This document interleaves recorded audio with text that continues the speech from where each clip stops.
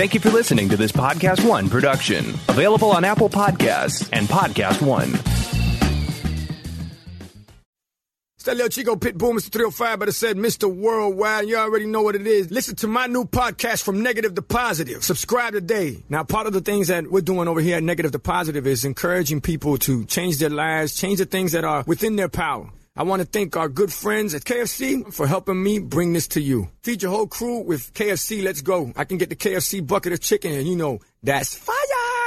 Now, Babu, you know that you could get that mac and cheese, that mashed potato, gravy, those biscuits. Now, that's trouble right there. That is fire right there. You know, on Negative to Positive, we always talking about striving and achievement, and the Colonel Sanders story is a story that inspired me since I was 10 years old. Look how life comes full circle. Now I'm talking about Colonel Sanders and Kentucky Fried Chicken and how much I love it. Listen to my new podcast, From Negative to Positive. Check out the vodcast. Subscribe today. Apple Podcast, Podcast One, Spotify. I have PenFed, that's a fact. I have PenFed, that's a fact. My credit card purchases get me cash back. My credit card purchases get me cash back. No one else gets these rewards. Sergeant, that is just plain untrue. What in tarnation? Sir, PenFed's Paracash Rewards Card isn't just for military members. Anyone can get cash back on all purchases. Ah, Figgins, you've ruined my favorite song. PenFed Credit Union. Visit PenFed.org/PowerCash. To receive any advertised product, you must become a member of PenFed, insured by NCUA.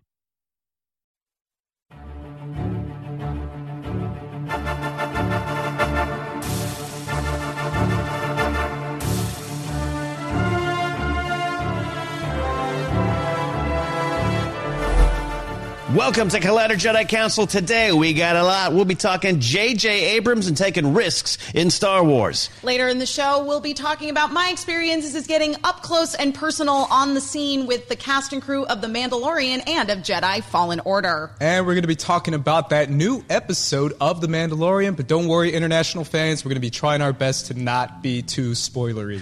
Absolutely. We're here with Collider Jedi Council, Andres Cabrera, Emma Fife, I'm Ken Knapsack. Friends, welcome back to the show. We did it. We did. We did it. We're still alive. I have to tell you that this entire week, I've just been consuming so much Star Wars content that waking up today and going, oh, it's only Thursday. It was a revelation. I feel like I've lived an entire month. I can't believe the first episode of The Mandalorian just dropped on Monday night, Tuesday, that nebulous space in between, because I've consumed so much more since then, so I'm not complaining. What a year this week has been in Star Wars. And you've got to experience Fallen Order. You got your hands on it. Yes. And I know there's might be some embargoes on what you can or cannot say, but we're definitely going to be discussing it. Yeah, absolutely. And like Andres said, we're going to be talking about The Mandalorian, but I want to be as honest and transparent as we can be. We understand a lot of folks in the international markets, you don't have access to Disney+.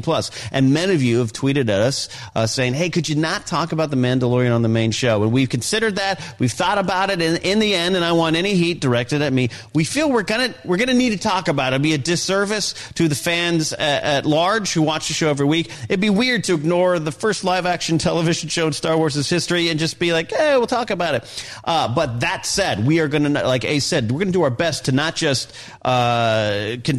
keep spoilers out of it, but have an actual contained segment. We're going to talk about it in a bit with time codes, a spoiler graphic, and we feel that will be a good place to talk about Mando, a safe space to talk about everything about it, and then you can skip around it and still enjoy the rest of the show because Andres Cabrera, big week in Star Wars. Big week in Star Wars. Like Emma said, we got the video game coming out, and it's a lot, Ken. It's a lot to take in. So I'm excited because we can see more Star Wars coming in every week now with the TV show. I know. What a great world we live in. Really surreal. As I was watching it the next morning on my phone on a treadmill going, this is new Star Wars on my phone. What future am I now in? Wow, that's a crazy idea. We lived in that world when Clone Wars and Star Wars Rebels were airing, but they, were largely, I think, Cartoon Network is kind of where Clone Wars lived initially, and then, in the Disney XD days we had, but the thing is, like, no offense to Disney XD, but I feel like it was a largely ignored network. I think people at Disney XD probably feel that way in-house. I've heard some rumblings that they're like, don't forget about us. Yeah. And so I feel like with Disney Plus and having this streaming outlet that not everybody, my apologies to those of you who do not have access to Disney Plus yet, but for those of you who do, I mean, it's just like this whole wealth of like fiction available to you. It's crazy. We're going to be talking about just the experience of it too.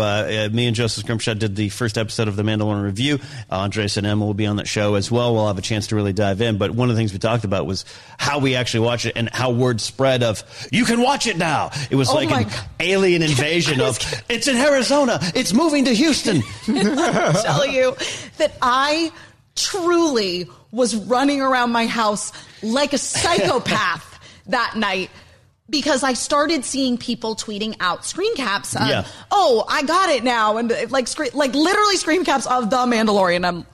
So I'm constantly refreshing my app store on iOS. I turned on my PlayStation. I was like, I gotta go get my Fire Stick. You're like trying to find things. And Ace, you texted me one point. You're like, upset. I was actually really mad. What about the? I was just like, I'm DisneyPlus.com. I checked this website like 10 times. I checked all my apps, and I was like, you guys are playing a prank on me. Because clearly everyone's watching it but me. And I was very mad for quite a while. It was a personal affront against Ace. I felt bad because, I was using a Roku and then at the PS4. And then I was like, Roku? I don't have it. Yeah, you were just like, what about DisneyPlus.com? I did say that. And I was like, I've refreshed this website like 10 times. But we all got through it. We're going to talk about that in a bit. But first, we're going to take a look at Star Wars news. This is all the headlines fit to click here in the Star Wars galaxy. Not a ton of stuff other than like reviews and new content, but some very interesting things to talk about. And the first story is here from J.J. Abrams, echoing something we have heard him say before, talking about how The Last Jedi inspired him to take more risks on Star Wars Episode 9, The Rise of Skywalker. There's JJ and his risks. There's no doubt JJ, I guess he has a bit of a reputation for not finishing things. I don't know if that's completely justified. People attach that to Lost, but he wasn't really around when that show was ending. And he starts, Star Trek's another example, starts strong, maybe not as strong as it goes on. Episode 7, financial success. It had a lot of new things. It had some very familiar and old things. That was part of the design, the soft reboot of the saga and the franchise for a new generation, without a doubt. A lot of people feel it worked, and JJ feels it worked. But let's dive into some of the things he talked about. Then I want to talk to Emma and Andres about risks and J.J. Abrams and Star Wars and the whole big picture. J.J. said this in Episode 7. I was adhering to kind of an approach that felt right for Star Wars in my head. He says it was about finding a visual language, and he's speaking with IndieWire here, about finding a visual language like shooting on locations, doing practical things as much as possible. And we continue that in Episode 9, but I also found myself doing things that I'm not sure I would have been as daring to do on Episode 7. He adds, Ryan helped remind me that's why we're on these movies, not to just do something that we've seen before. Final statement from him here. I won't say that I felt constrained or limited on 7, but I found myself wanting to do something that felt more consistent with the original trilogy than not. And on 9, I found myself feeling like I'm just going to go for it a bit more. Emma Fife, where does your heart take you on these comments? Here's the thing is I understand why J.J. Abrams treated the first film that he did, Force Awakens, the way that he did, because there is this tremendous amount of legacy that is hanging on the shoulders of whoever is carrying on this saga. And J.J. Abrams happened to be the first person that was effectively designated to do that. So I really enjoy Force Awakens. I do not disagree that it definitely shares a lot of story beats with the original Star Wars. But I am excited to see him do something a little different.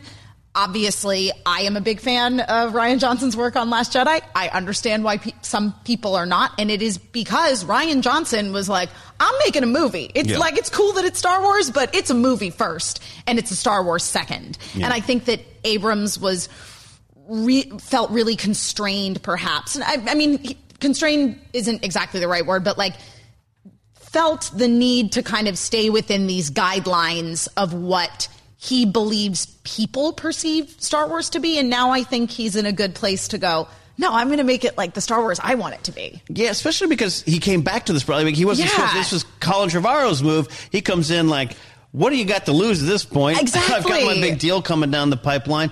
I agree with everything you're saying about how Episode 7, there was not just the pressure that everyone's talked about for now 5 years, but just like, hey, we know what came before. We know whether, I love the prequels. A lot of people grew up with the prequels, but we know that there's a stigma attached to it. Sure. Uncle Bob Iger talking about how, we bought Disney. I love in his book, he says, we didn't just look at the prequels and what George had done. We looked at the reviews and the ratings. We got a big picture. And we decided to go this direction, whether you agree with that or not. And Andres, Emma and I love movies. We do love movies. But you and Robert Butler III over on the Meaning of podcast, you guys, you really dive into the art of film. Your appreciation of filmmakers and what they do, these big risks, these swings. What do you think about JJ's comments going into 9? It's definitely interesting. And it's definitely exciting for me because I've been on the hype train for The Rise of Skywalker. Like, I'm choo-chooing all the way. I really want somebody to make a meme now of Ace just choo-chooing on a train.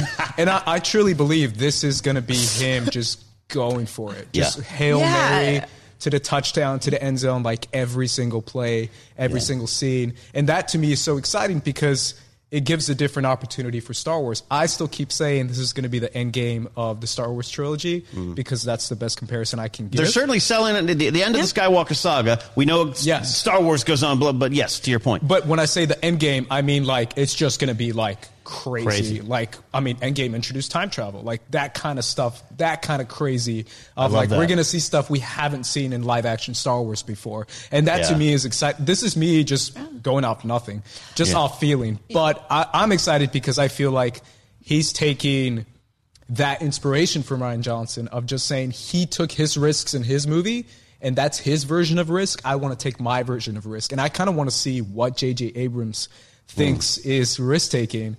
And his conversations with George Lucas, too, and we'll get to that, is also an indicator of like what we can expect from The Rise of Skywalker. Just building off of something that you were saying, Ace, you said that you feel like we're going to see things in this movie that we haven't seen yet in live-action Star Wars. Do you think that there is going to be like an incorporation of some stuff maybe that we've seen in comics or in animated Star Wars that's going to be a big payoff for the people who've been following along with that stuff? 100. I've been saying this forever. If you're a fan of Rebels, you're going to like The Rise of Skywalker. I mean, you can just tell by just seeing the ghosts in the trailer. I'm so convinced. I have some like deeper theories of how Rebels ties into this, but we don't need to talk about that. What's one simple one? What do you think? Well, I mean, Give me one. Ace brought up the idea of time travel. Do you think World Between Worlds? I just really think like we might get a little reference.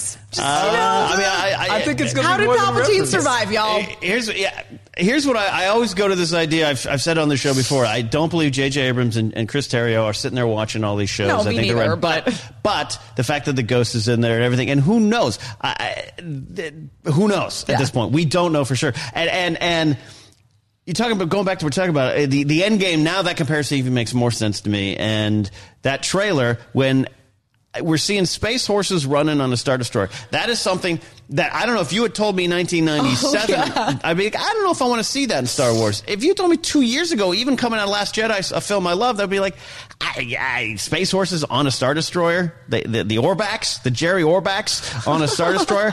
And then I saw it, Emma, Ace, and I was like, I think I definitely want to see that in Star Wars. Yeah, you're like, I want to be on a space horse riding on that Star Let's talk about the idea of risks in Star Wars just overall. I mean, George Lucas, there's some technical risks we can talk about, but I'd love to hear you guys' thoughts on in-story risks. We were talking off-camera about some of the behind-the-scenes or off-camera risks. I think the biggest one actually is Yoda, basing the entire second feature at the core of it around a puppet is a little weird. But outside of that stuff, there's a lot of outside story stuff. What inside story risks do you like in the entire Star Wars saga? What do I like in the entire Star Wars saga? We're not talking Last Jedi or Force Awakens. We're talking you can go to Empire. Well, I mean, even just circling back, obviously, to Last Jedi, I personally really enjoyed Rian Johnson's decision to make Luke sort of surly old man Luke. Yeah. Just because to me that felt like, again, it's such a huge risk because this is somebody that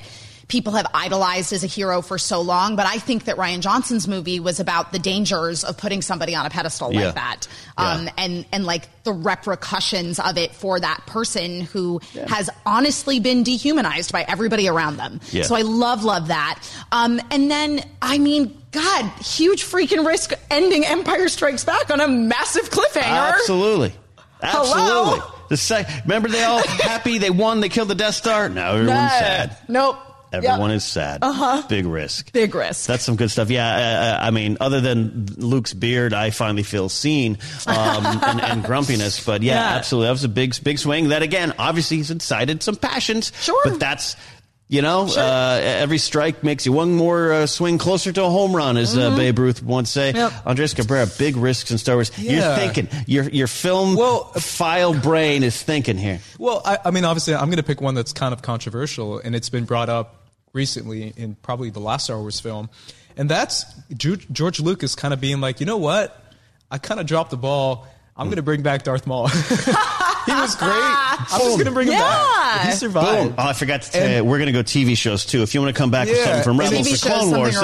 Because that's a big one. And it gave us so many incredible episodes in Clone Wars. It gave us a better story arc for Darth Maul. It gave us Darth Maul fans like an opportunity to dive more into the character.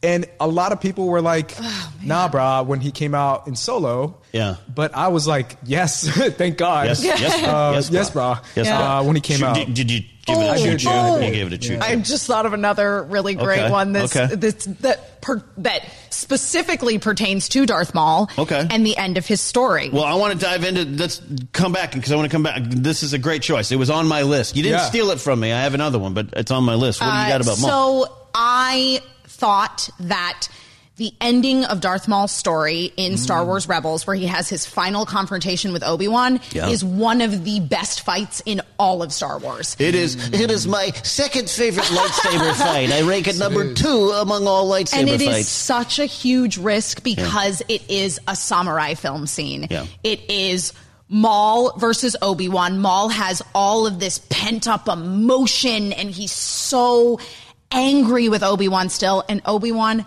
has moved past it. And so he kills him with one strike. And it's beautiful. But also, Darth Maul was a character we were introduced to in like one of the most epic lightsaber fights of all time. Right. So to not end with the two of them having a massive lightsaber, like jumping up on sand dunes, flips, doing like slide kicks, was a big risk. I mean, who doesn't like slide kicks? But, no, because that lightsaber fight, it was about compassion and growth versus vengeance and the desire to never change. It was so beautiful. And the idea from Freddie Prinze's now infamous rant of he's pushing it up the rock up the hill to fall back on him that with Maul, but that and the compassion, the final moments of Obi-Wan, you learn so much of both those characters and Star Wars overall in that fight. That's why I think it is good risk, because absolutely, you're like that's all we got. Big risk, but the risk to bring back Maul, because I love the story is George Lucas walks up to Flo and he says, I got something for you. Darth Maul's back. Flo, how do we do that? Figure it out. Yeah. He made them go up and make that work. Well, and you grew up a Maul fan, right? Well, yeah, and that's kind of what I was trying to get at. A lot of people who saw Solo, a lot of people who didn't keep up with Clone Wars, just thought they brought him back for Solo. They're like, why did they bring Maul back for Solo? And I was like, no, you don't get it. Like, we have the opportunity to have Maul throughout the Clone Wars. And if you haven't seen that, that's fine. That's great. No judgment.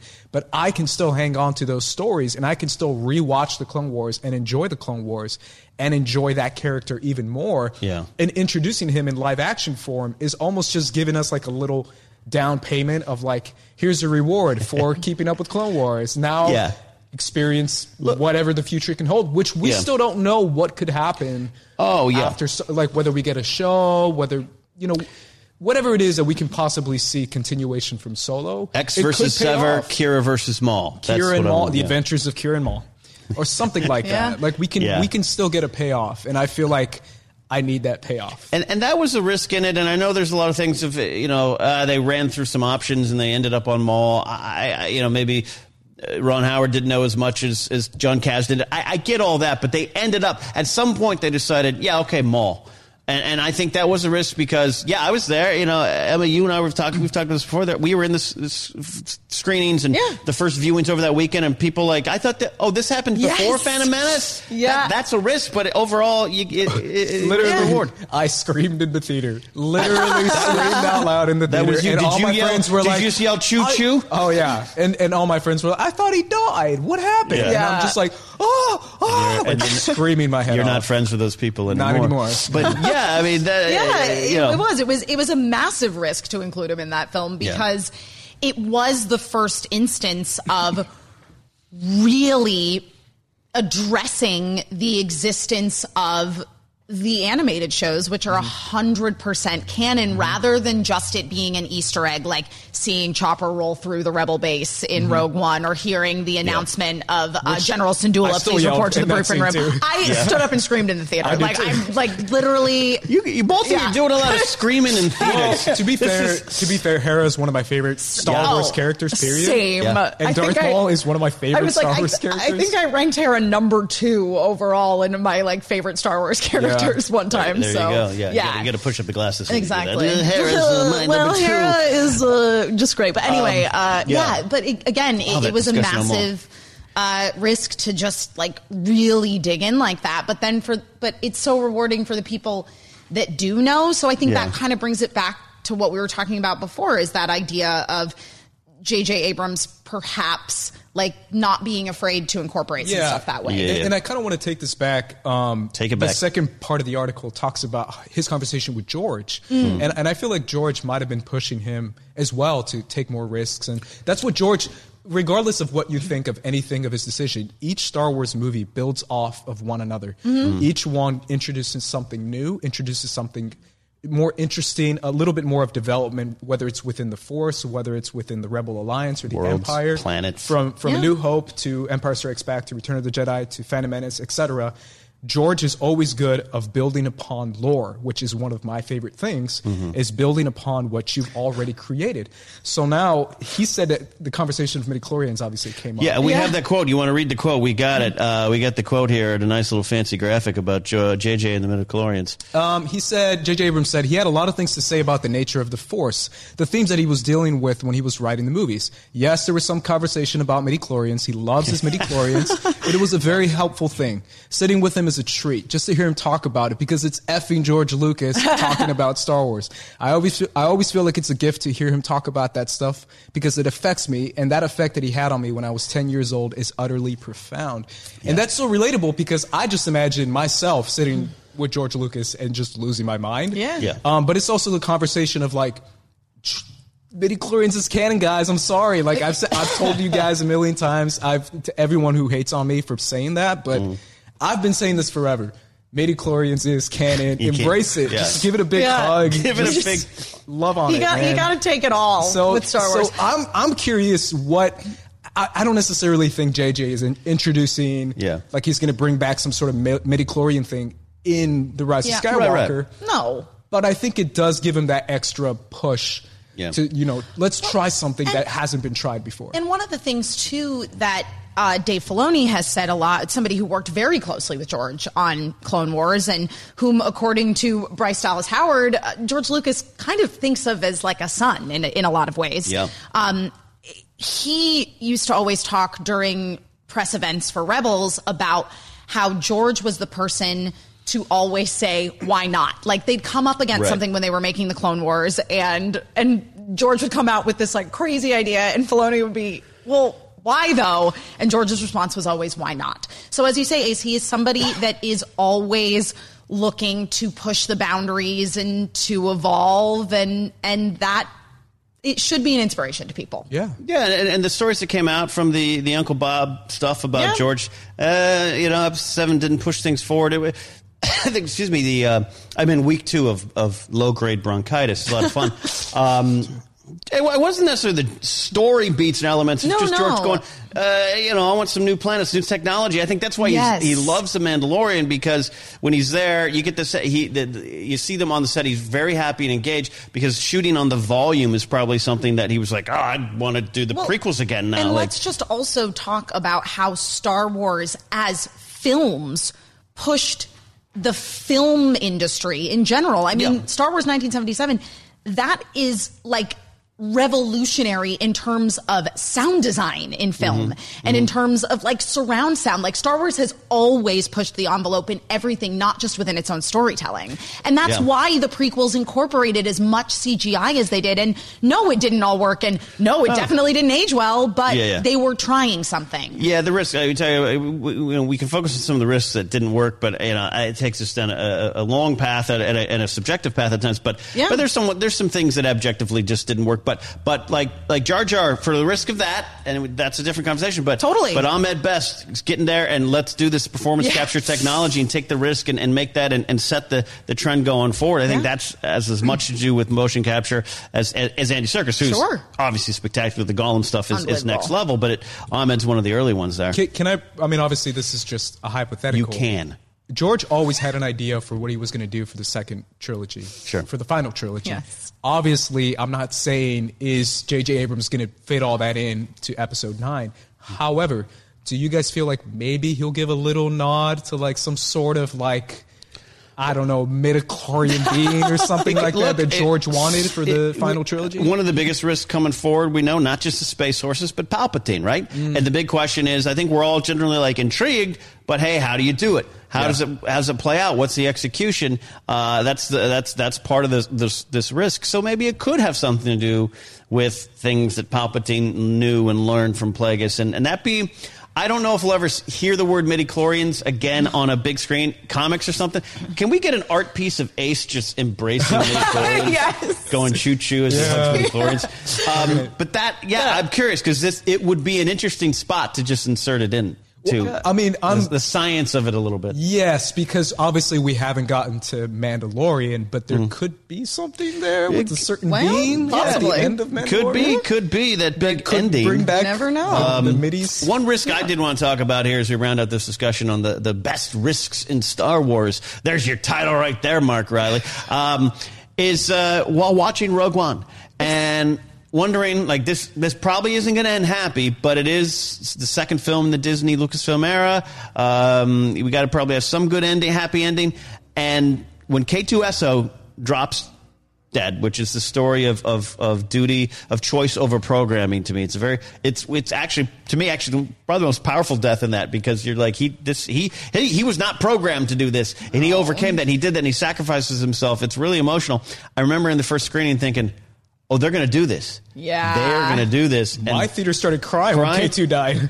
I was crying. All my theater was crying when K2 died. I was like, yo. Adam on the case with a great picture of Rogue One and K2. Yeah, and then so when it started happening one by one down the line of all the characters going, I thought I knew it was going to be, quote, dark, but I didn't think they were going to commit to that. Yeah. Yes, we've heard there's different versions of it. Yes, there were some big changes, but sitting there in the theater, they did that risk. I think that paid off and created a very dark tone poem-like standalone film that fits well into the Star Wars saga. Ace, did you scream in that theater at all? I didn't scream, but I had the same thought you did when I was like, oh, okay, K2 dies. Okay, that's real sad, but we're so-and-so is going to... And then he dies, and I'm like, oh, okay, but Cassian and Jin, obviously they're going to make it. Right. And then they're on the beach, and I'm like, oh, wait, they're not going to make it. Yeah. They're all going to die. Yeah. And I really liked that choice quite a bit, because I was like, that's so realistic. That is much more impactful for me.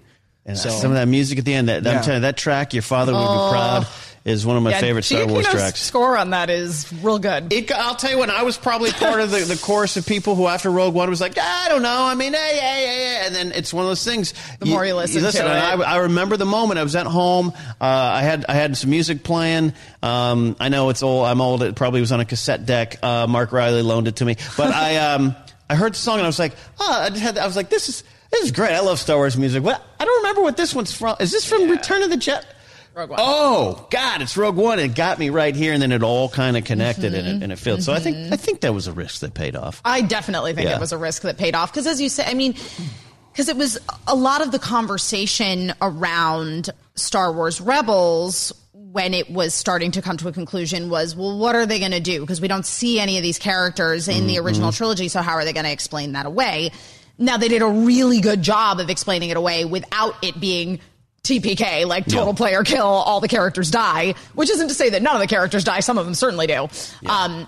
But the choice to just nuke everybody in Rogue One. Yeah. But they also did make it feel like it was for something. Yeah. Like it didn't feel like they killed everybody off for the sake of killing everybody off and making a statement. It was very in line with the tone of the film. And ultimately that final scene of Jyn and Cassian on the beach is very, I'm like getting teary just thinking about it. Like it's very, you can just like, go hopeful. Choo-choo and you're good. Sorry, I'm going to make that the most popular Star Wars meme ever because it's awesome. No, I'm with you too. I get chills. I talk about, I love Admiral Raddus and I think he's so important to just his moments and he's important to the formation of the rebellion right in that moment.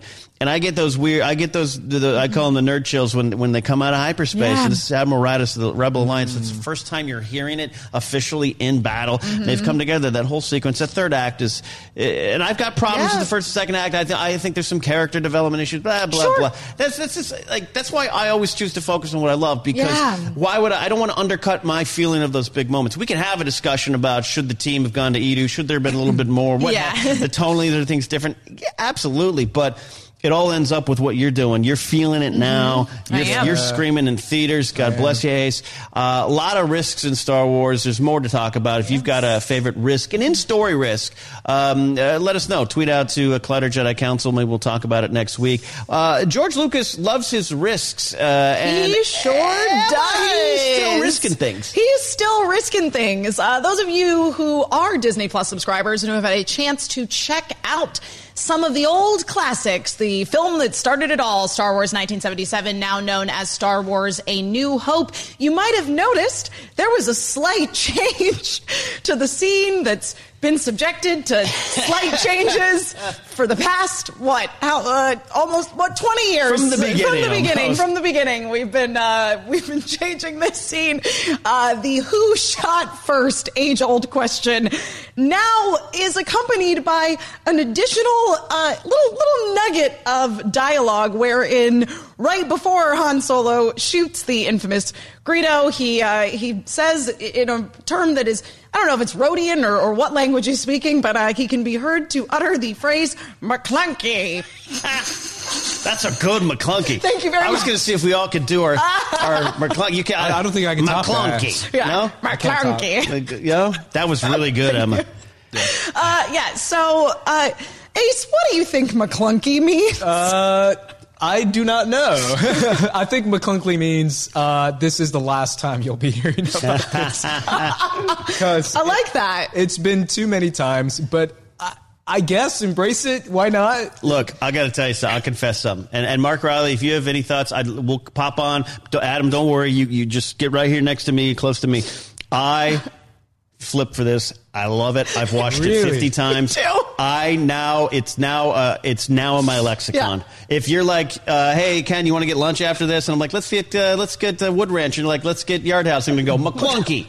And we're going to go to wherever. I'm telling you, I love on another level. And our friend Drew McQueenie tweeted this out. Something I'm paraphrasing, but just like, I love that George left this landmine. Because this was done, in 2012? 2012, in I believe, preparation for a 3D release? Yes. Yeah, that's exactly what it was. It was a 3D release that never, because there was this time where he was going to re-release the entire original trilogy in 3D for home video, and Hector Navarro is somewhere like sobbing about this still 7 years later, because he's the one person I know that like thinks 3D is the ultimate in film technology. Wait till he gets a little older and you just start barfing all over Universal Studios because the Harry Potter ride makes you sick. Yeah, but yeah, that is exactly what this originally was for, and now here it is.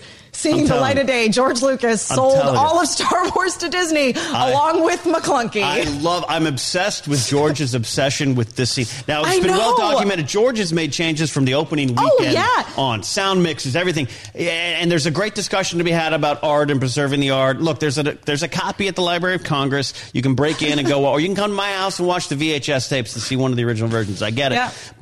And our friend Cam Rice had a very thoughtful Facebook post about art and the preservation of art, and hey, make it all available. Scorsese, Spielberg, they've all made changes, and I want to come to you on some of that stuff there, Ace. But I just, as a Star Wars fan, am obsessed with George Lucas sitting there in his studio going, McClunky. Yeah, that's Add it. that in. Nailed it. I think it's hilarious in a fun way. Well, and George Lucas is somebody that, I mean, we were talking about all of these great filmmakers frequently making edits and changes to their work, even after it's already been put out there. And George Lucas is someone that has been doing that for a very long time in Star Wars. Yeah. I mean, as you say, Ken, like from the very, very beginning, but certainly things like when we re-released the original trilogy in theaters leading up to the release of the prequels. Yes. So, Ace, I want to know some of your favorite changes in Star Wars, like changes George has made that you actually like. What are the weirdest ones that you actually like? Oh, or maybe hated, but not. I just like that his idea of changes is adding things times 100.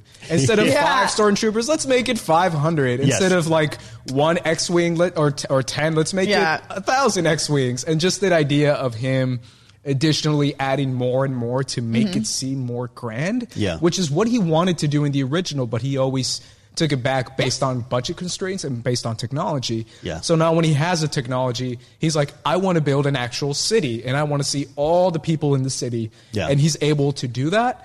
I still think it's crazy because, like you said, a lot of filmmakers do this, but not to the George Lucas extent. No. Can I just say that straight up? As someone who has watched a lot of movies, not that many filmmakers do this to this level. Like I've always been like, Han shooting first is not the problem George thought it was, just on who the character is. Sure. But that's his. I don't like Vader yelling no in the Return of the Jedi sequence now. That's one of the changes he continued to make. But I don't think George, he doesn't release a version of Empire Strikes Back where Vader's like, I'm your cousin or anything like that. Like he keeps it all the same. But he's obsessed with the way it looks. Yeah, I was going to say, and Ace, you're completely right that most of it is him just dialing it up. Yeah. Because when he made it, he wanted to make it that way, but the technology didn't exist for him to do it. So he's basically going back in and just adding in all of the things that were originally in his mind. Yeah. Ken, any changes that George made that come to mind that you enjoy? There's because like Jedi rocks, I don't like that. Me neither. With that. But I got it's one of those jokes. But the Ewoks blinking, right? When it first came, I was like, it's like, why would you do that? But now I recently watched one of the older versions, and I'm like, that they don't blink. I agree. Yeah, I grew up never thinking that. They never blink. Yeah. And that George was, again, somewhere at Skywalker Ranch in an office was like,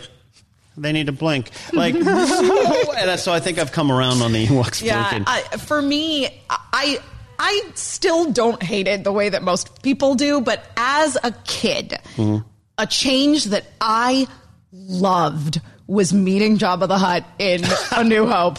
I loved it. I was waiting for it, but I got it. But what did you know? Did you know the significance? Did you feel it?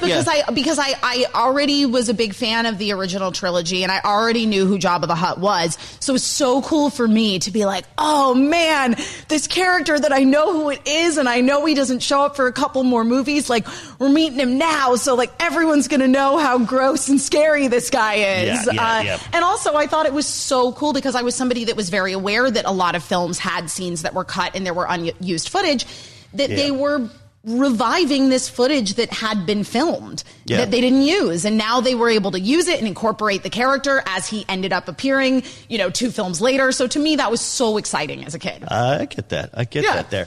Final thought, Riley, do you have any thoughts from the you're okay with McClunky? McClunky. He says McClunky. What are some of your favorite Star Wars curse words? Because McClunky's now on this for me. Well, so I just did a rewatch with the Wanger. Shout out to Christian and Cody for The Phantom Menace. And one of my favorite characters, Sebulba. Yeah. Obviously, Pudu. Banta Pudu. That. Because as a kid, I always tried, and Christian and I were kind of on the same vibe because we both grew up like with Latino culture. Yeah. So we both thought he was saying like Spanish bad words.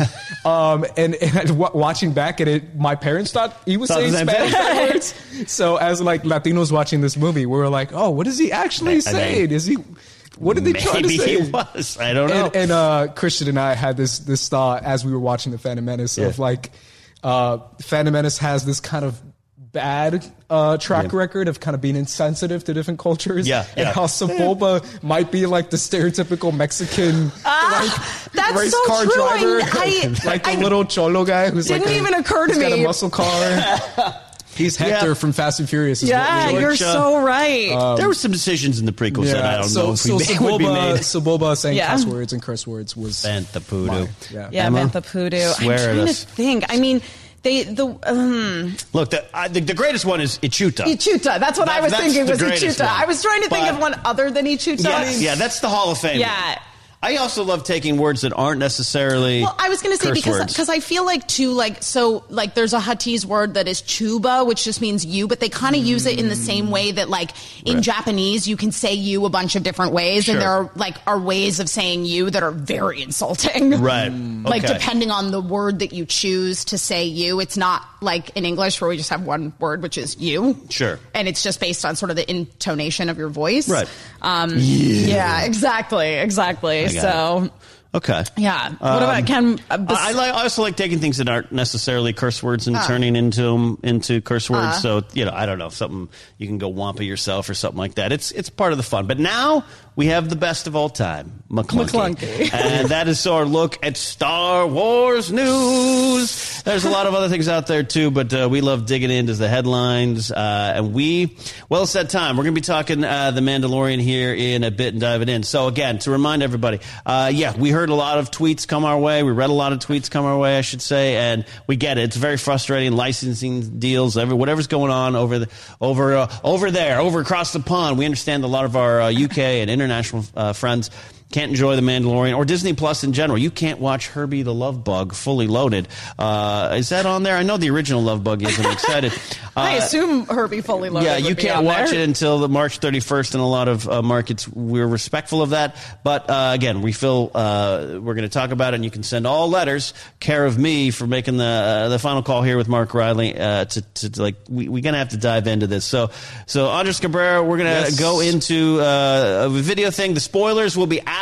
The spoilers will be after the video. We got a video package. Emma got to go to 2 events yesterday. She was working hard. It was a busy day. And then we'll have a time code down below of when the spoiler conversation stops and a logo on the bottom. I am super excited to get into The Mandalorian, but I want to toss it to you, Emma, because you got to go to the premiere of The Mandalorian last night. I did, yes, at Al Cap last night, Disney's theater down on Hollywood Boulevard in Hollywood, California. There was a Mandalorian fan premiere event. Obviously, at this point, anybody that has access to Disney Plus has been able to see episode 1, but we actually got to see episodes 1 through 3. I was down there in the thick of it on the red carpet, and I got a chance to actually talk to some of the cast and creative team behind The Mandalorian. So take a look.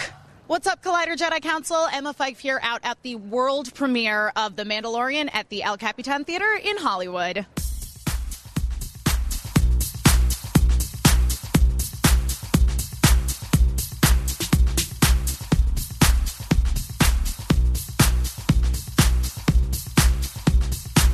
Immediately after watching the first episode of The Mandalorian, which you directed, went back and watched some of the episodes that take place on Mandalore of the Clone Wars. Oh, cool.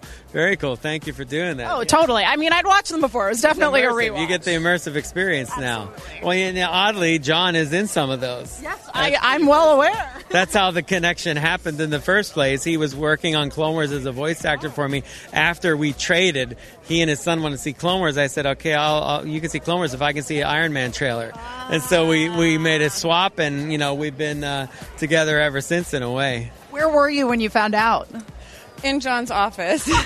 My agent at the time, he said, John wants to meet you. And so I went in and I met him, and he said, do you know why you're here? And I was like, I have no idea, but I have been a fan for a long time.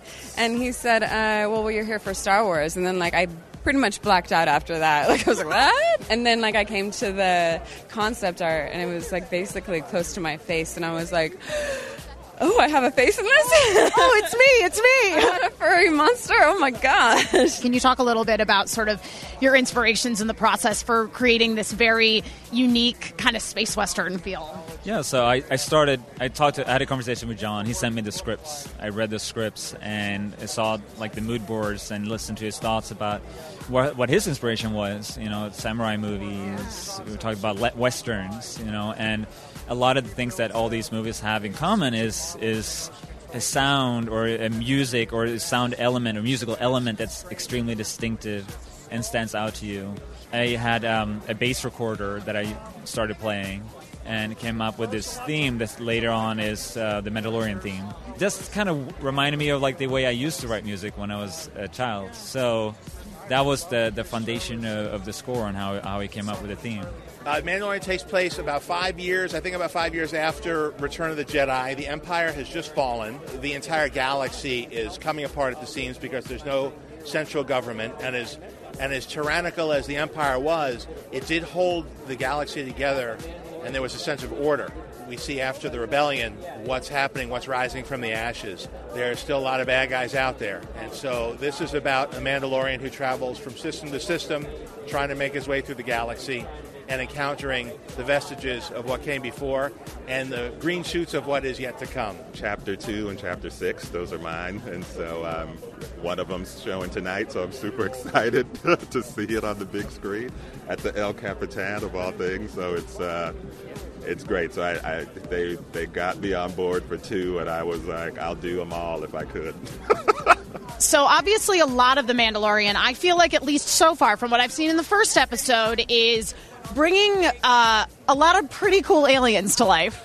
Yeah, and one of the things John likes to do is to find kind of obscure aliens that maybe only got like a fraction of a moment in the original films and then put them front and center. So that's super fun. We get to do Quarren and we get to do, just all kind of blurgs. I mean, we haven't seen a blurg since...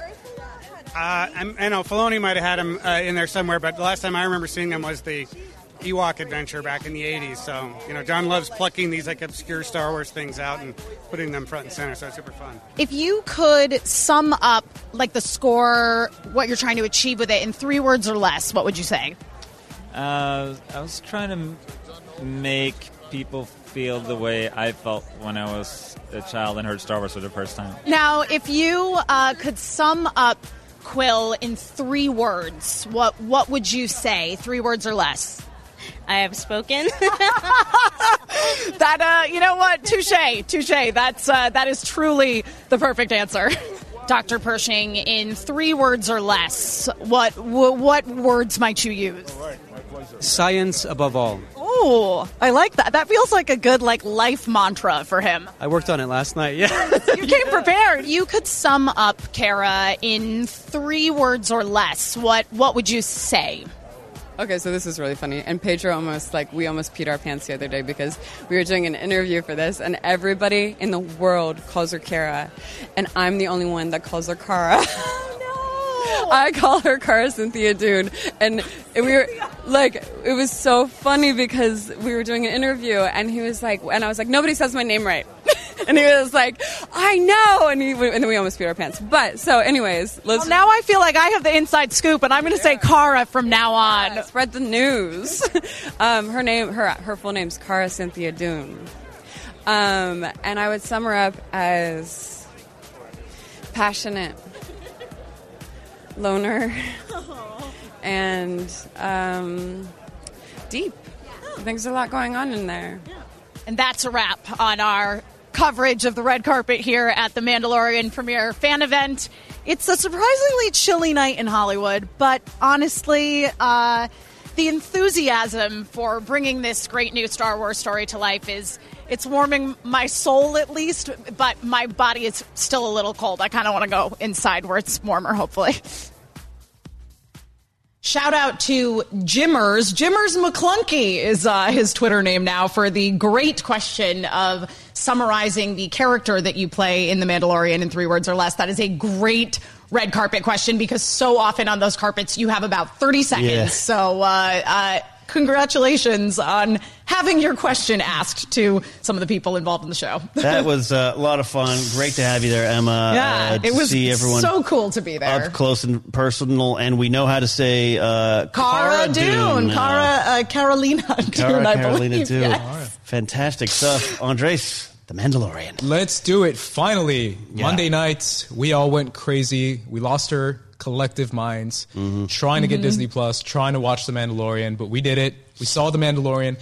Obviously, Emma, you've seen 2 and 3. Yes, I'm 3 episodes. We won't talk 2 and 3 because I haven't seen 2 and 3. I won't. And I don't want to get spoiled. I won't tell you. But we will get into slight spoilers We're here, yeah. During the later parts of this discussion. Yes. But I kind of want to start out, obviously this is a pilot, so the point of a pilot is to get you hooked into the rest of the show. I want to know for you guys, did this pilot accomplish that? Did you get hooked right away?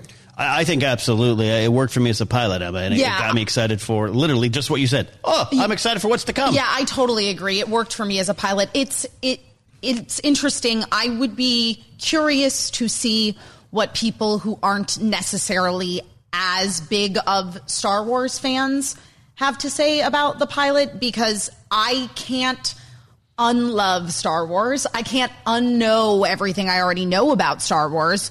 So to me, I felt that it did a great job of setting up the world and what the story is basically going to be about, and gave us little hints of things that are going to get resolved down the pipeline. However, I do wonder if people that aren't as into Star Wars maybe felt a little lost if this was resting too much on its franchise. That's a great question. I've seen some of those tweets. Hey, if this wasn't Star Wars, would we be as invested? But that's a great. What you just said, Sam, is great. I can't unlove it. No, it's there. I know what Beskar is. I can't. Yeah. What do you want? I thought the exact same thing. Because I was watching it and I was like, I love the Mandalorians. Oh my God, it's more Mandalorians. Yeah. Like when they reveal that, I was like, this is incredible. This is amazing. I'm loving this already. But as someone who doesn't know what Mandalorians are, maybe. Right. They might be like, oh, look, it's more Jango Fett's walking around. Oh, cool. Like, are they as invested as we are is a great question to ask. I'm not sure, to be honest. Yeah. But again, we can't. I can't unlove Mandalorians, which I've loved forever. Yeah, you're right there. You love Mandalorian. I'm a big Mando guy. So personally, I was just like, I'm in. I loved it. I loved the first episode. I love the fact that it's a character that we're following that is already questionable, that is a badass, that is someone who's there for his bounty, doing his thing, but still has a little bit of honor, still has a code. It is like that lone samurai kind of thing. And that for me was like, I'm in. I'm super in. I have to give so much credit to Ludwig Göransson's score on this show, because holy moly, it is so essential in setting the tone of this kind of morally gray space western that we're getting. And that I have the actual like Mandalorian theme stuck in my head. It's like the one that plays when they are it plays during the end credits. I'm like, are we talking about spoilers right now? Yeah. People have seen this in the trailers. Up. We're good. Okay. Spoiler it's tag like the is up, scene so. where the Mandalorian and Quill are riding on the blurg, like across the plains. Yes, exactly. And it's the same music that plays during the credits, along with those like beautiful paintings of what happened in the episode, kind of recapping everything. So the feel of the show, my favorite thing about it, honestly, is the sense of humor. Okay. I really feel like they just nailed the sense of humor that is exactly Star Wars in this show. That's cool. Yeah. Obviously, I want to get to your thoughts, Ken. Well, wow, that was a great song. Hey, good job, Ken. I wanted to pivot back to the sense of humor, like, because IG-11 really worked for me when I was. I love Taika Waititi. I love his humor, but I was like, what are we going to get? Is it Korg 2.0? And they went in another direction that just was totally comedy of character. And the thing too that worked so well about IG-11 was this instant chemistry that he had with the Mandalorian, and we are talking two characters whose faces you cannot see, because IG-11 doesn't really have a like human emoting kind of face. I mean, but those eyes, they totally worked. Yeah.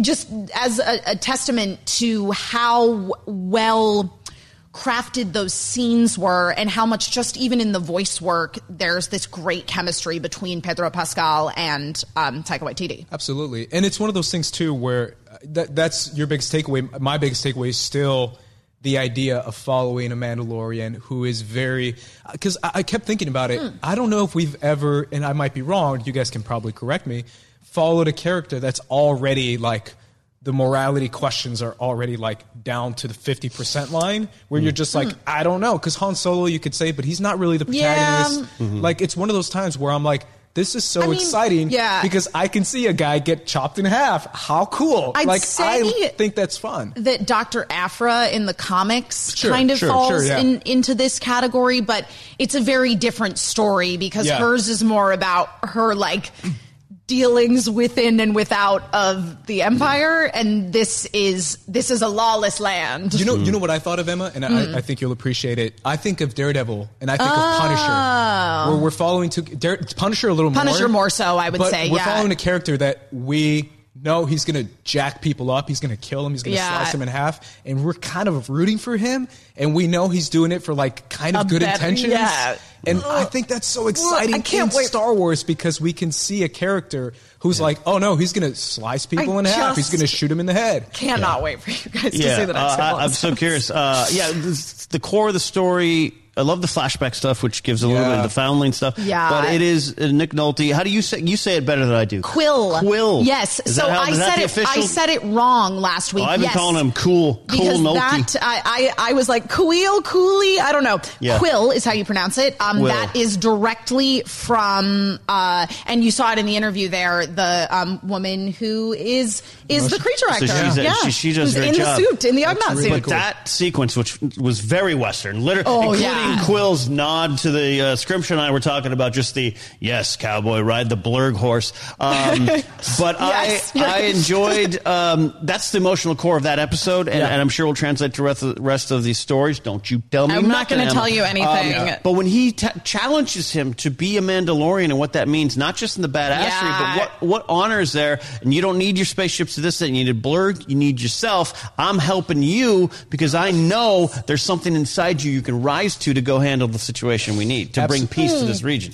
This whole story is going to be about identity and about culture and about like your race, your people, your culture, your identity, and also coming from tragedy because we hear about the Great Purge, which I don't know if you have ideas for that, but 100%. We have 100%. About 2 months ago, Scrimshaw comes to me and goes, "I think the Empire wiped out the Mandalorians." I think that's kind of in the Galactic Civil War era, and I'm kind of like, that's kind of where I'm going there. So don't you tell me I'm not going to tell you anything. I just wanted to say. I wanted to just say one thing that I observed about the show that I love, and that continues in the next couple episodes that is not spoiling anything, which is to say that it feels like this. If you want to learn how to write a great session of a tabletop role-playing game, watch The Mandalorian. Interesting. There's so much decision making going to this location, and this thing happens, and then you can backtrack to this location. It is art. I love it. It's so good. And the other thing that I just wanted to bring up from some of the conversations that were had around this show during the panel last night before the screening is this whole idea that it was a team that made this show. The directors talked about what a collaborative process they even had with each other. Deborah Chow specifically said it's usually very isolating being a director. You kind of come in and, you pass the other directors on your way out, but you don't really get to work together. And everyone here has said that it was very much like Star Wars film camp. That's awesome. Yeah.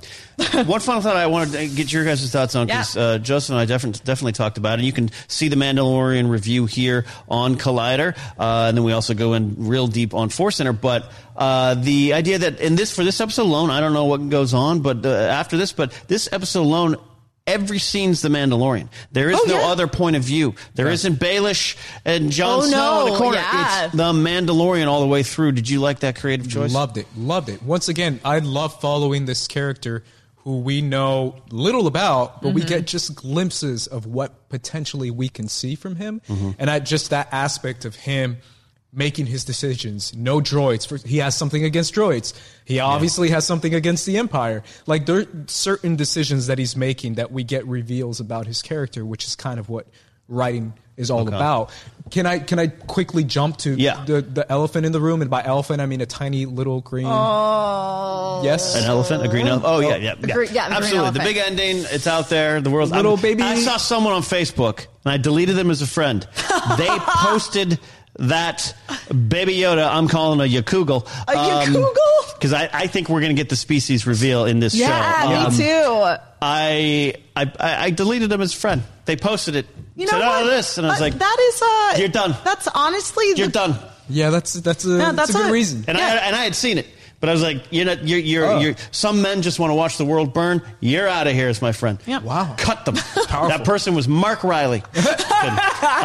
Anyways, I really do. I'll jump in on that. I want you guys take the lead here on that. I believe that we are going to learn a lot more about the species, not just the importance of the story, but I think George walking around with his coffee and his flannel on set. I'm sure at some point they turned to him and said, got any ideas about what this might be? And I think he answered. Absolutely. Yeah. I mean, it's one of those things, too, where when we see the reveal of like a tiny little baby Yoda, we don't know, like you said, we don't even know what to call it because we don't know. Yep. This is one of the least known species. So I called it a baby Yoda. I've called them Yodas, like Yaddle, obviously. Yeah. But we only know about Yoda and Yaddle, at least in canon. So it's one of those things where like our questions start to come up, like, is, where the species comes from? Is this the last of it? Does this have a connection to Yoda just because it is a Yoda species? Like, those are the questions and the speculation that I love about Star Wars fandom and that I'm already seeing a lot of online. And I think it's fun. A lot of it tracks to Dr. Pershing, Omid Abtabi's character with the clone Camino symbol when he's kind of wearing the Imperial thing. He and I talked about that. You talked about it. You had a conversation over movie about popcorn. It. Yeah. And any insights? He didn't. Revealing?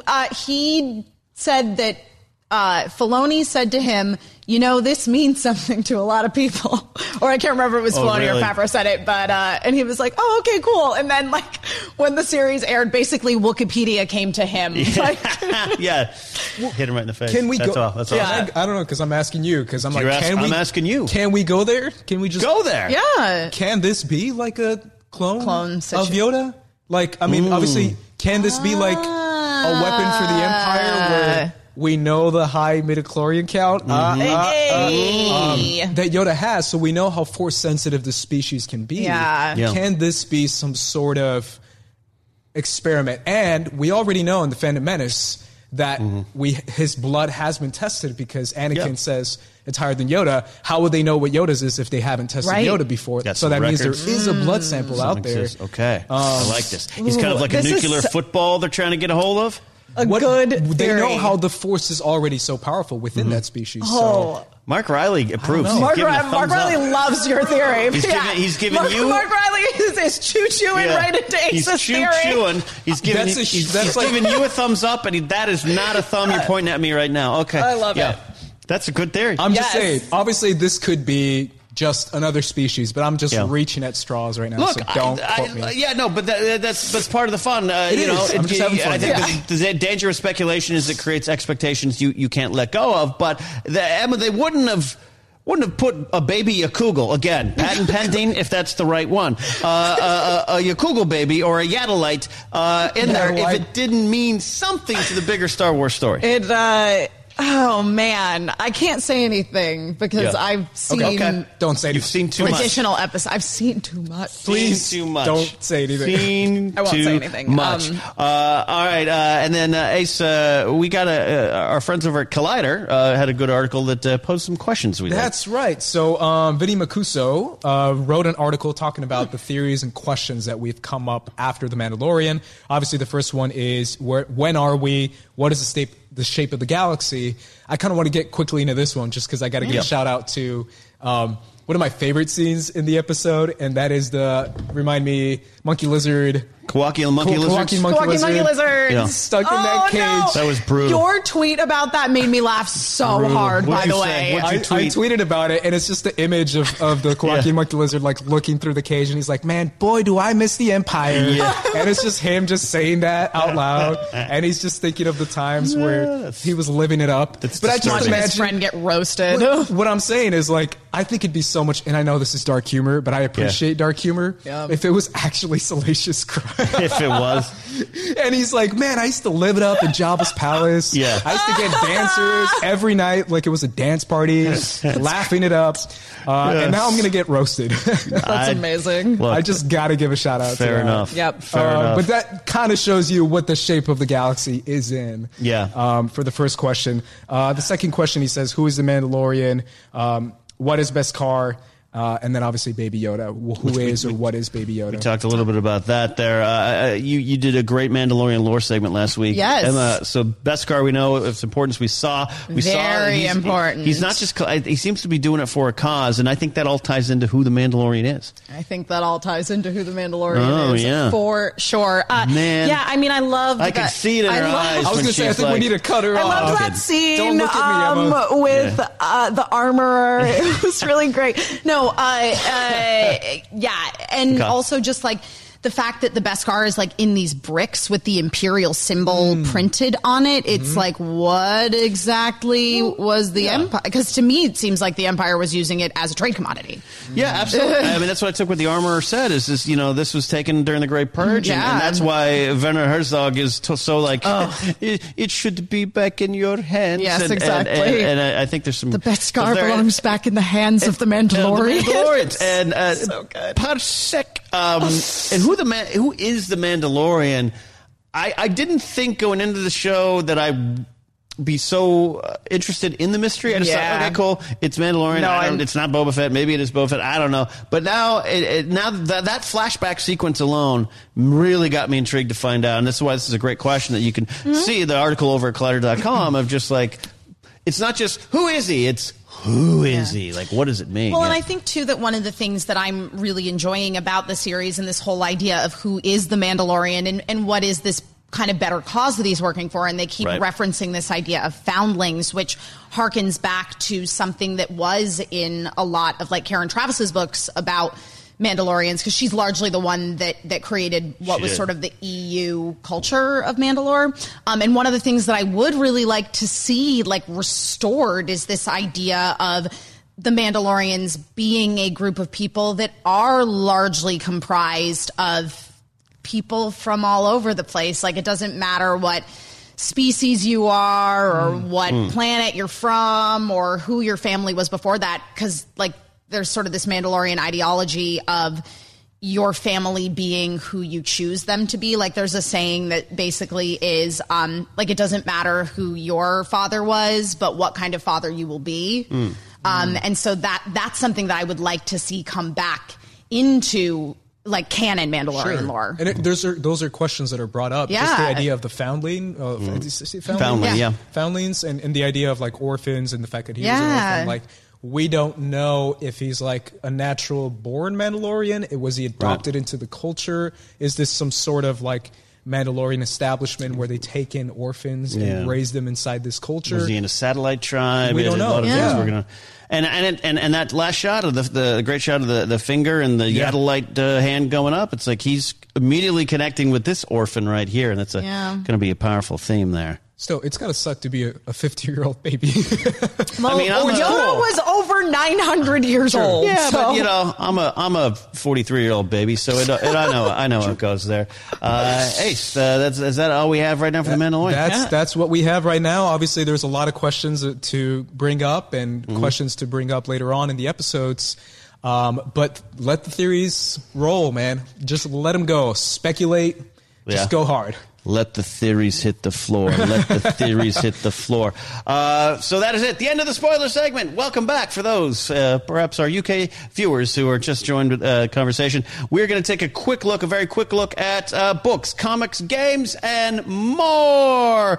Because we do have, let's do the comics first, Adam, and then we'll close with what we got. And that's it. We get some comics coming out, no reviews, just looking at Star Wars issue 74, Wookiee versus Sith coming out. The Destination Hoth is kind of the big theme. This is the main line that wraps up very soon. We also got the collection of the Age of Resistance Heroes side of the conversation coming up. I have read all these. These are really good one-shots that give you a little slice into the characters, some canon information if you're there for that. It's really good. The Poe one I really liked a lot. It involves It involves a character he will meet again in his life, as that story takes place prior to Last Jedi and Force Awakens, I do believe. Final comic out that we're talking about this week. Actually, 2 more. Jedi Fallen Order, The Dark Temple, 4 of 5. This is a good series prequel for the Fallen Order video game series. Target Vader is about ready to wrap up. This is the one where Darth Vader is the target, and we have a group of bounty hunters still going after him. This one's been pretty good. It was low on my radar screen, but it's I think those low expectations kind of have contributed to this comic working for me. So that's the comics. We're going to keep diving in. Don't worry. Some of the comic and book conversations that you've been missing will be back. But the main event of this segment is Emma's very busy Wednesday day actually began with Fallen Order. It did. So Jedi Fallen Order releases tomorrow. Most people will be able to get it tonight starting at 9 o'clock p.m., which is also when the embargo drops. And you can check out our review of the game right here on Collider, over on Collider Gaming. And I got a chance yesterday to go and chat with Cameron Monaghan, who plays Cal Kestis, who is the main character in this game. He is a Padawan during a time where it's real bad to be Force sensitive, because this is following the execution of Order 66. So he's kind of been living his life laying low and on the run. And I will have that full interview coming out later, again, also on Collider Video. However, Cameron, big Star Wars fan, as so many people working on Star Wars nowadays are. So I did get a chance to ask him about his earliest Star Wars memories and got him to share his own personal Star Wars saga, contributing to our segment, Your Star Wars Saga, right here on Collider Jedi Council. Take a look. Now, on our show, Collider Jedi Council, whenever we have guests on or, guests come into the studio that are Star Wars fans, we like to ask them about their earliest memory of Star Wars and, what got you into Star Wars in the first place. We call it Your Star Wars Saga. Nice. So what would you say is your earliest memory of Star Wars? I think it was just... I had this VHS box set of the original trilogy, and it was black and gold, and it had Darth Vader's face on it. Oh, I remember it well. Very, very iconic box. I remember not only watching those tapes a lot, but also holding the box and looking at it a lot and capturing my imagination. I loved Darth Vader. I loved the design of the character. I loved what he represented, and as a kid I always was just so intrigued by that. There were plenty of other things like the lightsabers that they telescoped out, and that kind of stuff, and those were always around as a kid. But I think my very first memory is just looking at that box and holding it and watching the movies from it. And would you say that image of Darth Vader on the VHS box set is what compelled you to continue to sort of explore Star Wars as you grew older? Maybe. I mean, it was also just a period of extreme excitement for Star Wars when I was a kid. Phantom Menace came out in 1999, or I think it was 99. Yeah, and I was 6 at the time, which is kind of a great time for that movie. The character is a kid, and he's going on this venture. It's very colorful and fun and vibrant. And I remember going to the theater with my my grandfather and sitting outside of it afterwards and just being talking about it and loving it and being excited. And all those movies were kind of coming out as I was getting a little bit older, and so there was a lot of Star Wars fever and also a lot of great Star Wars video games around that time too. Yeah. So it was a good time to be a kid and again to Cameron for sitting down and chatting with me. He was really, really a delight to talk to. So again, be sure to check out that full interview when it comes out later on Collider Video and our review of Jedi Fallen Order. I have played many hours of this game now. Again, just trying. This whole week has just been me injecting Star Wars directly into my eyeballs. And again, I can't say too much, but I think this is the Star Wars game you've been waiting for.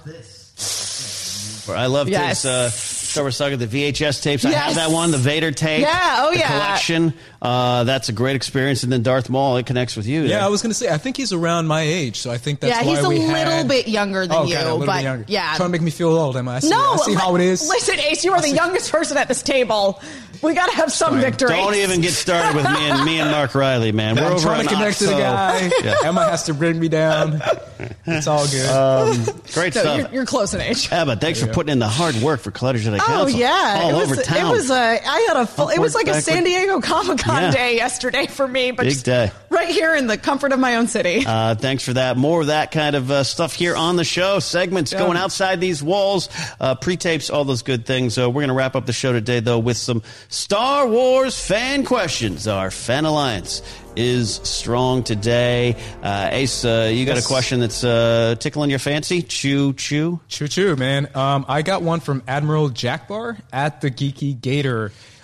She or he says, let's get some Star Wars positivity in here. What is your favorite thing, character, planet, scene in each Star Wars trilogy? I'm curious because I think planet's kind of a fun one. Okay. Ooh, favorite planet. So maybe we could pick like a favorite planet or character from each trilogy. In each. Okay. Yeah. I don't know if you guys have any thoughts right away. Planet-wise? Yeah. Okay. I will go to. I got to say, I was going to say Endor. I was obsessed with Hoth as a kid. I also was going to say Hoth because Hoth was so scary to me as a kid because that whole scene with the Wampa, that made a mark on my young brain. Team Hoth. But I'm a Bespin kind of gal too. Bespin kind of gal. Yeah, I'm going to say Bespin. It's good accommodations. Yeah, okay, so nice Bespin. accommodations. I'll stick with Hoth original trilogy. Yeah, I mean, I'm going to be the guy in the room who picks Tatooine. Hey, I have nothing wrong with that. That's legit. Good bars. Yeah, I like Tatooine, man. I think people don't give it much. I mean, obviously, George Lucas gave it plenty of love. Yeah. He keeps bringing it back. Yeah. But I'm going with Tatooine, man. Okay. And then prequel era? Prequel's hard for me. Yeah. You like a lot of it. Because the prequels I've rewatched probably more than any of them. Yeah. And it's always a toss-up, and I know I'm going to pick two. I'm not going to pick two. But between Coruscant or Naboo. I'm a big Naboo guy because I love Naboo. And all the underwater stuff on Naboo is great. I love Naboo, but I'll probably pick Coruscant. Coruscant's my favorite planet. That's an underrated choice because you just can almost take it for granted that it's there. It's like it's a planet city. It's so cool. The whole city's a planet. I'm going to say Coruscant as well because... I mean, we spent a little time on Bespin and Empire. And again, so for me, with the Bespin thing, it's more of a the idea of Bespin more than what we actually see in the film. But Coruscant is really the first time that we see a city in Star Wars. Absolutely. So that's a good answer. Made a big... I mean, I'm going to take no disrespect to Bright Tree Village. Chief Chirpa disagrees with your city. That's good. Prequel planet, I got to go with Mustafar. Mustafar's good too. And I love Naboo, and I love Felucia's wonderfully weird. Yeah. Rest in peace, Ayla Secura.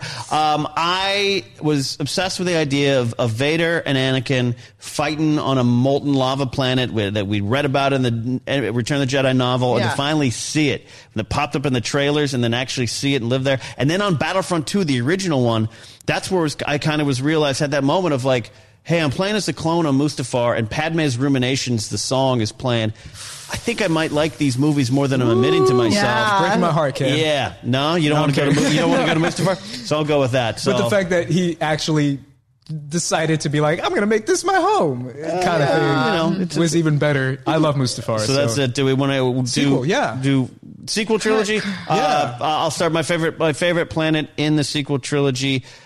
Oh, man. I was going to say Takodana. I don't necessarily love Maz's castle. I mean, Maz's castle is fine, but I love the landscape of Takodana. It's Endor light in a way and idyllic. I imagine I just want to get a cabin over the weekend and work on some writing. Yeah, we did a Star Wars movie fights at Screen Junkies back in the day, and Takodana was my pitch for the Star Wars planet I'd want to live on or vacation on. I mean, I got to admit to Octo being... I love Octo. Being on there with no social media, put your spaceship on the water and kind of go away. Octo is my pick. There you go. Because porgs. You can go. I mean... I'm going with the most controversial one. I'm going with Crate. I like Crate. I thought you were going to say Concho beautiful looking design. Give me them silver foxes. And you can do Sergeant Salty. Yeah. So Gareth Edwards will just stare at you. Yeah. Good. Okay. That's great. I like it. Should we come back to character discussions? Put a pin in that one. Pick that one later and just stick with plans for right now. Yeah. Put a pin in it. Put a pin in it. Yeah. Put a pin in it because Mark Riley's over there telling me he wants to go get mac and cheese for lunch. Kid. Emma, you got a question? Yes, I do. This is from our buddy John Mariano at John Mariano NY. It feels like there are a lot of us hoping for the return of Ewoks. What are the chances we see an Ewok with a Porg perched on its shoulder hanging out with a Gungan to finally unite the trilogies in Episode 9? What is the most ridiculous thing you hope to see? Yeah. That right here. I'm hoping the Ewoks return. I hope Chief Nisa and her husband Wicket are there on Endor 7 or whatever we're going. I don't care. Unfortunately, I would love to have the son of Captain Tarples back. Yeah. Major Tarples. Yeah. I'd be okay with this. I don't know if we'll ever see Boss Nash. Boss Nash Jr. I don't know if we'll ever see a Gungan on screen again. Peace. He comes back. So, John, the chances of this actually happen are zero, but what is the most ridiculous thing you hope to see? What I hope to see? Ace doesn't think the chances of this are zero. No. This isn't ridiculous, y'all. I said earlier in this episode, this was going to be the end game of Star Wars movies. Okay. And people, obviously, I mean epic action. I also mean bringing back everybody. And I mean everybody's coming back. I know what my ridiculous thing is that I sort of want to see. Yeah. What's that? So you know how in Return of the King, Aragorn has like the dead army? I want an army of Jedi ghosts. No. I've been saying that. I think Mark Riley has my back on this because he liked my tweet when I said this like 2 years ago. I said there's going to be a Jedi Force Ghost Party, and it's going to be like freaking but they're fighting. Everybody's back. Like, they're going to be The way there. is shut. It's going to be like Yoda is coming in, like Samuel Jackson's coming out. Like, it's going to be Kid Fisto. Anakin, obviously. A lot of rumors about Hayden Christensen being back, but I am convinced that there's going to be a Jedi Force Ghost adventure. The way is shut. It was built by the dead, and the dead keep it. The way is shut. May they all come running back in on space horses. Yep. Again, that's ridiculous. How amazing. It's ridiculous. And that's my ridiculous thing. I just don't know. Mecha Palpatine. I just, he's there. He's just like, where's Mecha Luke? I thought Hello Greedo said he was real. I want to come here. It just becomes Macross in the end. Everything you guys are saying, I'm like, that's going to happen. It might be ridiculous. Hey, but we'll find out. Star Wars Rise of Skywalker. It's coming up to almost a month away. I know. It's crazy. And you thought Mandalorian and Fallen Order were enough. We got more coming. I cannot thank all of you out there who are watching us and supporting us here at Collider Jedi Council. If you got a question, look for Mark Riley's tweets during the week, or you can just ask us using the hashtag Collider Jedi Council. We're almost out of here. Special thanks to our producer, Mark Riley, giving him some crap today, but he's over there working with us, and Adam Smith in the booth doing some great stuff, getting the pictures up, and also keeping us in line, playing those videos. Can't thank you both enough. Ace, Andres Cabrera, thanks for your insight and your ridiculous theories. And I think all of them are ridiculous. I think you could be onto something here. Tell the people where they can find you. Yeah, you can find me on Twitter and Instagram at Squad Leader Ace, and on YouTube at First Cut, where you can see my podcast, The Meaning Of. MF5, you did some great heavy lifting yesterday. I sure did. You got to meet some people, but you worked hard. You earned every moment, and you now have information vital to Jedi Council in your brain because we haven't seen that far ahead. I do, and you can hear and see more about that. Again, keep your eyes peeled for my full interview with Cameron Monaghan regarding Jedi Fallen Order coming down the pipeline here on Collider Video, as well as our full review of the latest installment in a long and harried history of Star Wars video games. That game, of course, being Jedi Fallen Order. Yeah, that's all I can say about it, but I think you'll like it. Embargoes are very serious. Just ask our old friend JTE. For me, you can follow me at Catnapsuck or go to catnapsuck.com for information where to buy my book, Why We Love Star Wars, or podcasts that I do like the Knapsack Files or Force Center with Joseph Scrimshaw and Jennifer Landa. And if you're watching this Thursday and you're in the greater Washington, D.C. area, me and Mr. Mark Ellis are doing comedy, stand-up comedy, telling the jokes over at the Comedy Loft in Washington, D.C. Saturday night, 2 shows, 7:30, 10. Go to markellislive.net to get get tickets. Now I got to go get on a plane. A lot of fun. Thank you all. We'll see you next week. May the force be with you always. It's that little Chico Pitbull, Mr. 305, better said Mr. Worldwide, and I'm here to tell you about my new podcast, From Negative to Positive, brought to you by my friends over at State Farm. I believe that to have success, you got to play the game, so that the game doesn't play you. You know, the biggest risk you take is not taking one. It's very important that you make sure that you make the most out of your money, especially when it comes to insurance. State Farm offers surprisingly great rates. They have great agents standing by helping you personalize your coverage. All this is backed up by award-winning, easy-to-use technology. It's a great price with an even greater service. When you want the real deal, like a good neighbor, State Farm is there. Does anybody want breakfast? Guys, let's go. I'm leaving for McDonald's in 5 seconds. Why didn't you start with that? The Breakfast Stampede Meal. It's only at McDonald's, where there's a meal for every morning. And nothing says morning like a classic sausage McMuffin with egg. Right now, get this all-time favorite for just $2 on the $1, $2, $3 menu. Price and participation may vary. Cannot be combined with any other offer or combo meal. Ba-da-ba-ba-ba.